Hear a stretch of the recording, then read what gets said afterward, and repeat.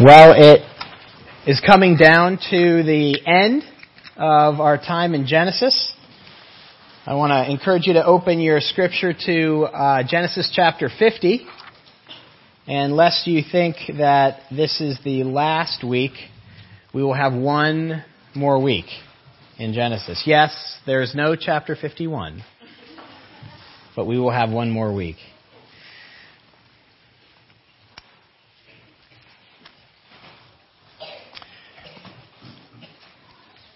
I'm sure you've all been through deaths in your own family.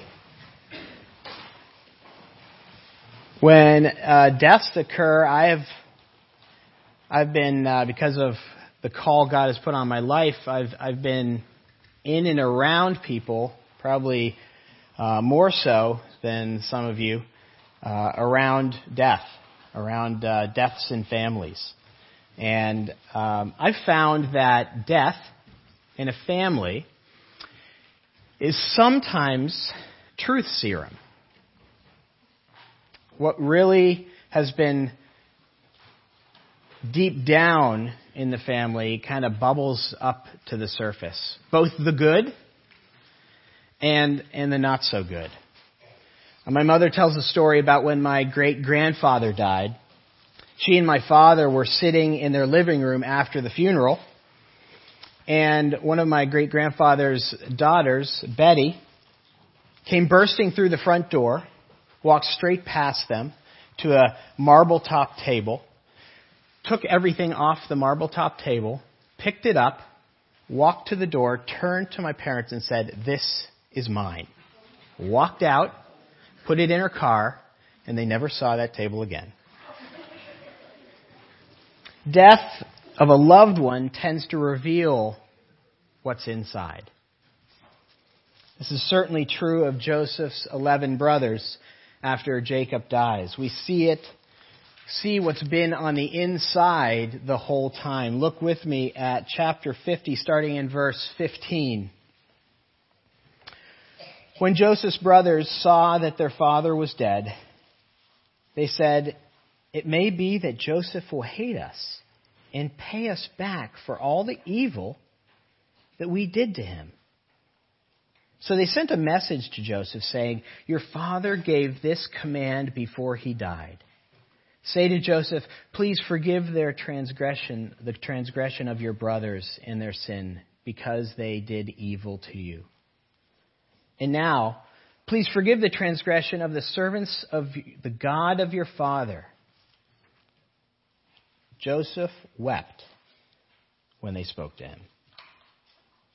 His brothers also came and fell down before him and said, "Behold, we are your servants." But Joseph said to them, "Do not fear, for am I in the place of God? As for you, you meant evil against me, but God meant it for good, to bring it about that many people should be kept alive as they are today. So do not fear. I will provide for you and your little ones." Thus he comforted them and spoke kindly to them. Father God, I pray that you enable me to speak your words, to make this part of your word that you preserve for us more understandable. And may it point to you and glorify you. In Jesus' name, amen. So, after going back to chapter 49, after Jacob has blessed his children, God's word says that he drew up his feet, right there at the end of 49, he drew up his feet into the bed and he breathed his last. And one of his last requests, or rather commands to his sons, was to take his body back to the promised land, back to Canaan, and bury him there in that cave that Abraham bought from Ephron the Hittite. And so he is buried in that cave. They take that journey up to Canaan and they come back. And I imagine that on the way back, the brothers started thinking. I just got back from a long car trip, Ohio and back. And on a long trip, you tend to think That's what I do. I kind of drive and think. I imagine as they were coming back in that caravan, they began to think. And some of the old fears started to bubble up to the surface. Fears that were in their heart all along. Did Joseph really forgive us? Has he been lying in wait this whole time, these past 17 years, to wait for the perfect time to get us back? I mean, we did some pretty heinous things to him. I mean, how can he just forgive us like that? That's not what we would do. That's not in our hearts. I can't imagine Joseph being that gracious and that merciful. Has all this generosity been just a show? So they make up a lie, telling Joseph that their father's dying wish, his last breath, was that Joseph forgives the brothers. And in perhaps one of the greatest statements in Scripture, Joseph reassures them and says, it's right there, "Do not fear, for am I in the place of God? As for you, you meant evil against me, but God intended it for good, that many people shall be kept alive. So do not fear, I will provide for you." And this interchange gives us a quick snapshot, and that's what I really want to focus us on this week. It gives us a snapshot of how you and I, many times and in various ways, approach God like the 11 brothers. We approach God in a way that is improper, as a vengeful, unforgiving taskmaster. That's many times how we come into our relationship with God, how we interact with Him, as a vengeful, unforgiving taskmaster. And if we look at verse 15 together, you see right there the first part of that. Verse 15 says, "When Joseph's brothers saw that their father was dead, they said to him, 'It may be that Joseph will hate us and pay us back.'" There it is. Pay us back for all the evil that we did to him. They think Joseph has been waiting these 17 years to take revenge. In a letter to a neighbor was written, "Dear Frank, I've been your neighbor for 6 tumultuous years. When you borrowed my tiller, you returned it in pieces. When I was sick, you blasted rap music. When your dog went to the bathroom all over my lawn, you didn't care. I could go on, but I'm certainly not one that holds grudges. I'm just writing this letter to tell you that your house is on fire." It's hard not to hold grudges, isn't it? It's really hard. When you have deep relationships, when you have long relationships, and you've been hurt over and over and over again, it's hard not to build up walls, not to hold grudges. We tend not to believe it when they apologize after a certain amount of time, isn't it? We keep them at arm's length. We say, okay, here and no further. When they're generous to us, we tend to think twice about it. Why are they being generous to me? To put it in simple terms, we just don't trust them, do we? And the brothers begin to think about their situation on the way back to Canaan, and they think, how could Joseph possibly forgive us? I mean, think about what they took from Joseph. They took away his life in Canaan. They certainly took away his comfort and ease that he had in that family, right? They took away his family.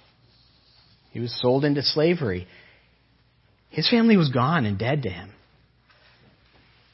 They took away his youth from age 17 to 39. He was indentured. His brothers naturally think, how could he possibly let all that go? How could all that possibly be water under the bridge for Joseph? It wouldn't be for me. He has to be holding a grudge. After all, he has to be just like us. Did you get that? He has to hold a grudge. Because after all, he has to be just like us. I'd hold a grudge. And they think that Joseph must be waiting for the right time, and this is it. The moment that the other shoe is going to drop. That's what they've been waiting for 17 years. The other shoe to drop in their relationship.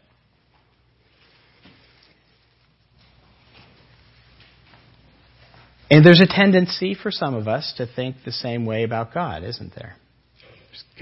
There's another shoe that's going to drop. See, there's two polar extremes that some people fall into and along that continuum about how we approach God, how we think of God. One is that we think of him as a heavenly Santa Claus. What a wonderful apropos time to talk about this. We think of him as a heavenly Santa Claus.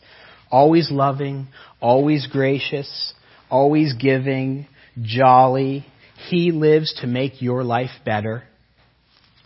He always answers your prayers. And when you sin, he kind of ho-ho-hos it off. But then there's the other extreme. And that is a stern judge or a taskmaster. A God who's leaning forward on his throne of judgment, just waiting for you to make a mistake. A God biding his time, looking for the right moment. An angry, vengeful God looking for the right time to drop his heavenly shoe on us. Now, make no mistake, God is perfectly just. And the Bible does present him as a judge. Isaiah 13:11 says, "Thus I will punish the world for its evil, the wicked for their iniquity." That is true. Proverbs 11:21 tells us, "Assuredly the evil man will not go unpunished." And in Matthew 3, John the Baptist talks about God having his winnowing fork in his hand, and he will thoroughly clear the threshing floor. It's a powerful image to an agricultural community. He will gather his wheat into the barn, and he will burn it up like chaff in an unquenchable fire. That's a pretty powerful image of judgment. And if you're here today, and you haven't placed your trust in Jesus Christ, that truth is axiomatic. God will judge. The shoe of God's judgment will someday drop. And the Bible talks about it as a great and dreadful day. So much so that in the book of Revelation, the people that are facing God's judgment would rather have the mountains fall on them and crush them than to face God's judgment. That's a better option. In other words, yes, God does punish sinners. Yes, God does judge sin. But to keep the metaphor going, there is another shoe, and it will drop.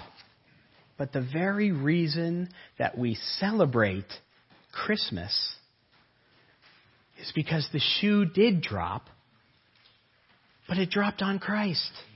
It dropped on Jesus Christ. Scripture teaches us that if you believe that he took the punishment for your sin, that there is no judgment left for you. Isn't that amazing? There's no judgment left for you. There is no other shoe that you have to constantly be aware of in your life. Like the woman caught in adultery in John 8, after all the people disperse and it's just Jesus and she. And he says, where are your accusers? That's meant for us. As we trust in Christ, there are no more accusers. There is no more condemnation. Romans 8 is true. If you are found in Christ, there is no other shoe. There is no judgment for you.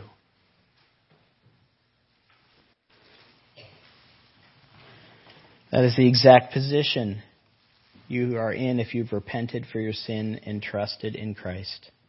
And so, if you have placed your faith in Christ, and when you treat God like Joseph's brothers treated him, when you fear another shoe is going to drop, if that is how you sometimes approach God, you absolutely break his heart. If you look at verse 17, it says, when Joseph heard this, he just began to weep. Why did he begin to weep? Why did Joseph begin to weep?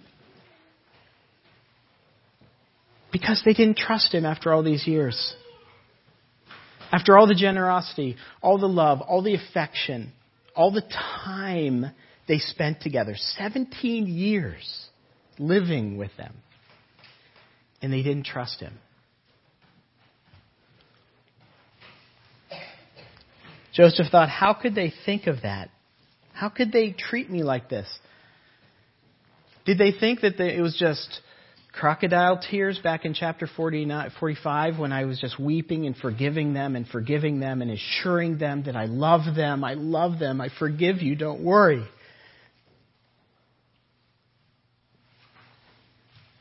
And now they make up this story. And now they treat me like this.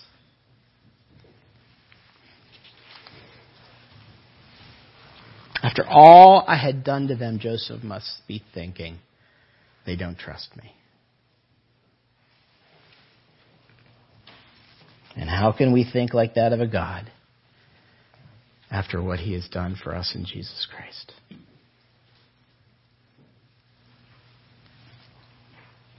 On top of that, the brothers thought Joseph had not truly forgiven them. So they not only looked at him as a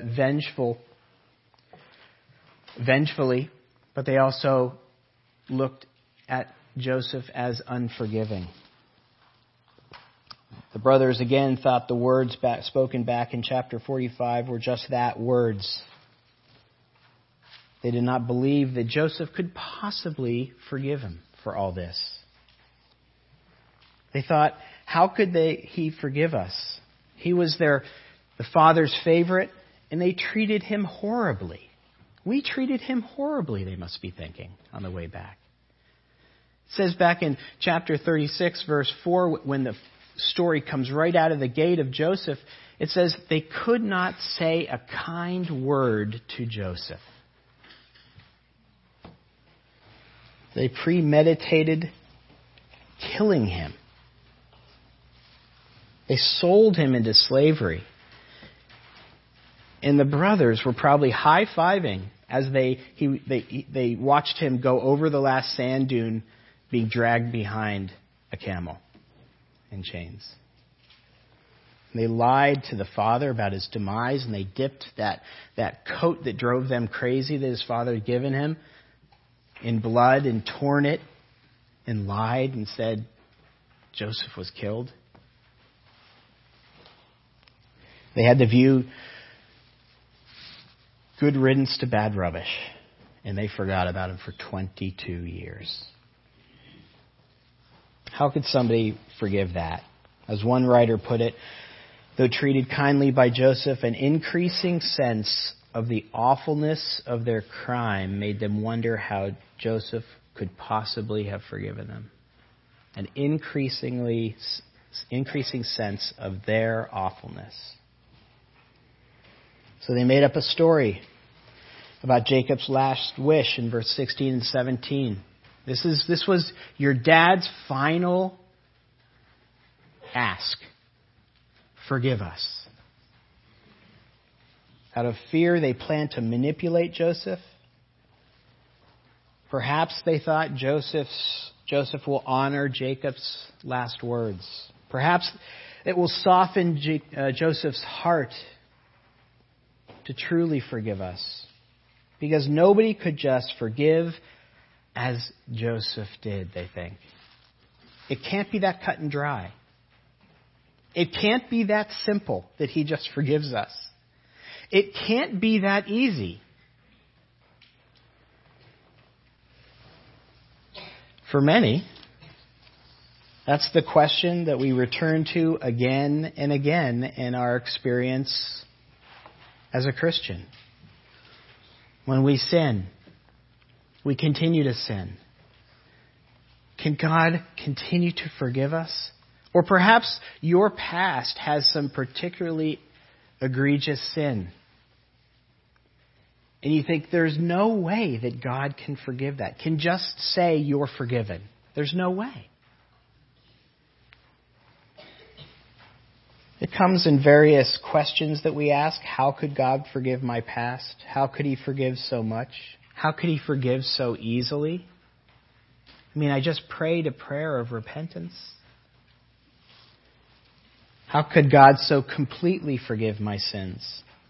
We struggle with accepting God's forgiveness, don't we? You know, there's a movie called The Mission. Do you know that movie? It's a great movie. It's set in the 1700s and follows a Jesuit priest, Father Gabriel, as he works with a remote tribe in Argentina.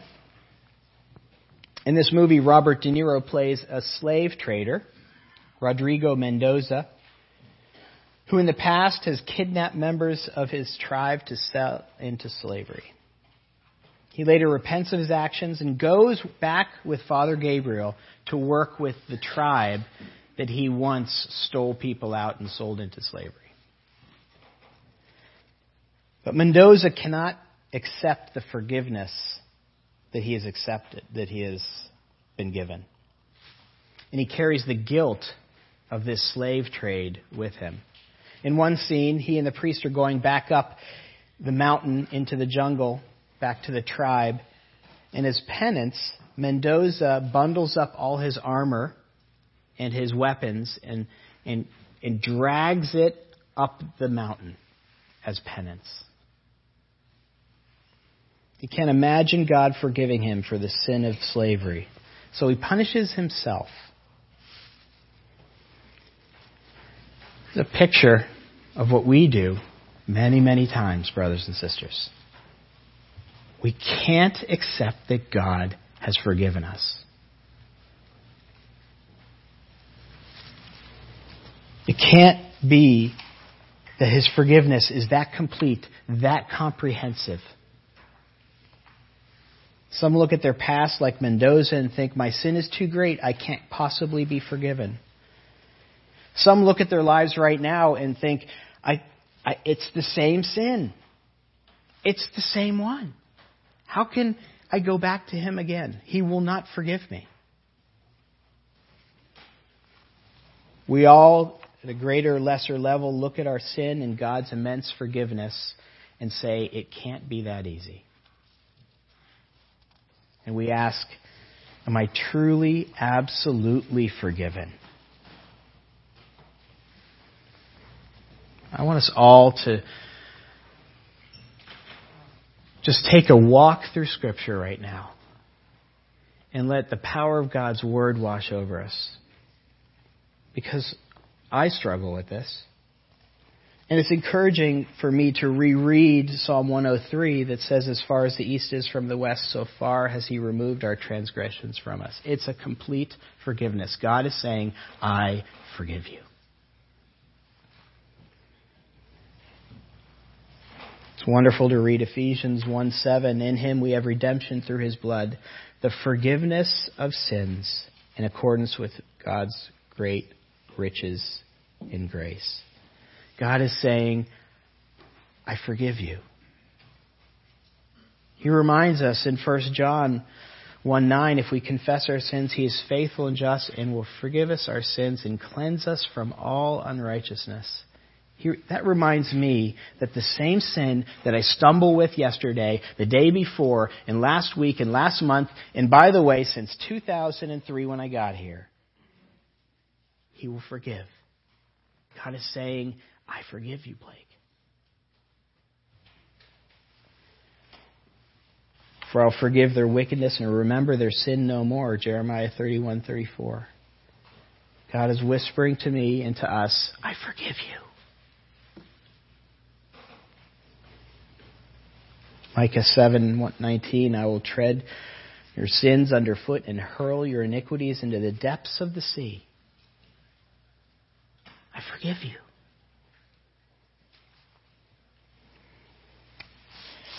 Jesus saying, this is the blood of the covenant which is poured out for the forgiveness of sins. That was said before a table just like this 2,000 years ago. He was saying, I forgive you. Why we do this? It's a table of forgiveness. It's a table to remind us that we are forgiven sinners. Yes, we sin, but we're forgiven completely, totally, past, present, and future. Some of us struggle with that future part. How can He do that? I haven't even sinned tomorrow yet.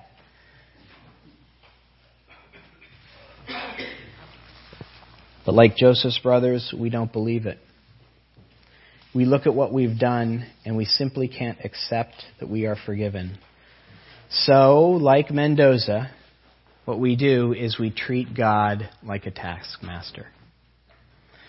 Because we can't believe that we are forgiven in some way, shape, or form, we approach God like a taskmaster. We can't believe that such grand and complete forgiveness comes without a cost. I have to do something to earn this. There has to be something I do, right? There has to be some type of mountain that I have to drag something up, right?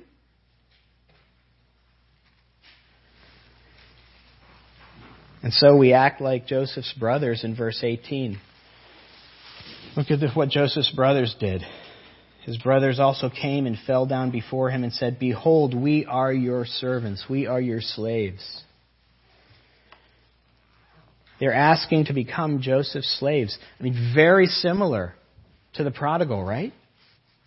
I can't just come back into my father's house without some kind of payment.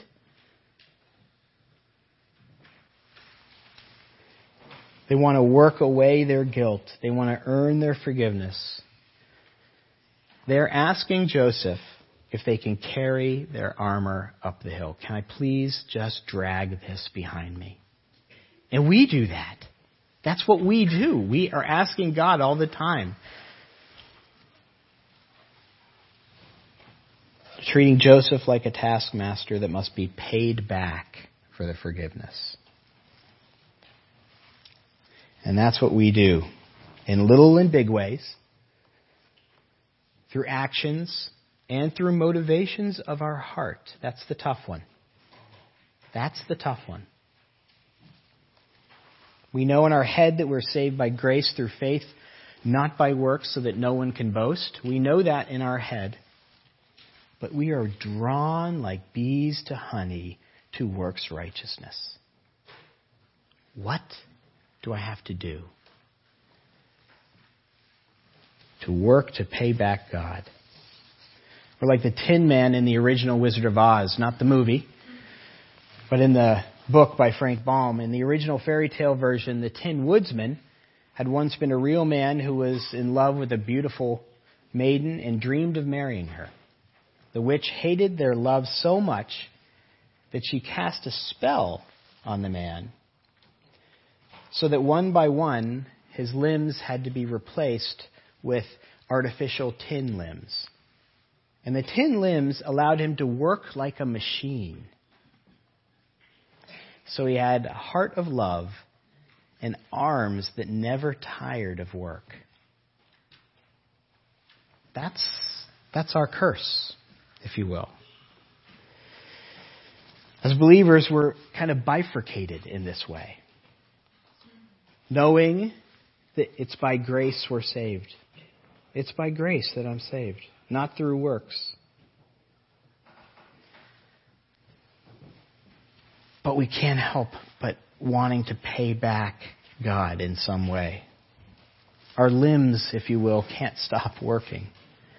We're told again and again, there is no quid pro quo. There's no fee to be paid, but we continue to drag our armor up the hill. We think that the longer that we are in prayer, or the more good works that we do, or maybe the nicer we are, or the more church functions that we go to, or the more Bible studies that we lead, or the more money that we give, or the more help we are to people in the community. We feel that if we do these things, we have in some way paid God back. If I can do enough, I can pay God back. We're like Joseph's brothers. We are like that in that we act towards God like a taskmaster. We say, I'll be your slave, so please forgive me. That's what Joseph's brothers were saying. And any time we say, I'll be your slave, so please forgive my sin, it's works righteousness. It's empty religion. The person that truly understands the gospel says this, please forgive my sin, and I'll be your slave. That's the right priority. The gospel is be accepted, and obey. Works religion is obey, and then I'll be accepted. There's only one person who obeyed in order to be accepted, and that is Jesus Christ. It's the only person that obeyed and then was accepted. He was born under the law, Galatians 4 says, to redeem those under the law. In other words, he was born to actually fulfill the law. That's what he said, right? I have not come to abolish it, I've come to fulfill it. Meaning, not sinning in word, thought, or deed throughout 33 and a third years. In Elise Fitzpatrick's book, Comforts from Romans, he writes, Jesus Christ never made one decision, consciously or unconsciously, in his whole 33 years that wasn't completely consistent with loving his Father and his neighbor. And his obedience wasn't an outward performance. He always did the right thing for the right reason. He worked perfectly to secure his position, and the gospel says he gave it up to give it to us. He dragged his armor all the way up the hill of Calvary and died in our place. That is what this table reminds us of. That he did the work. So that we don't have to. That we just trust in his completed work. His perfect life that we can never live. That's what believing in Christ means. That's what trusting in Christ means. That all these little teeny ways that we try and earn our salvation needs to be repented of because he did it on our behalf. He took the punishment for our sins and died the death that we deserve and rose again on the third day, defeating death, sin, and Satan. That's the gospel that we celebrate as we come into the table together. I appreciate this table more and more and more the longer I meditate on it, because I've not begun to plumb the depths of what this represents. So I just want us to focus today on this representing a celebration that we don't have to earn our salvation. That's what I want us to focus on as we go into a time where we're going to receive spiritually from Christ the nourishment we need. Let's spend a few moments just thinking about that and pondering that. I don't need to earn my salvation. I'm accepted. Thus I joyfully obey. I don't obey to be accepted. Let's take a few minutes.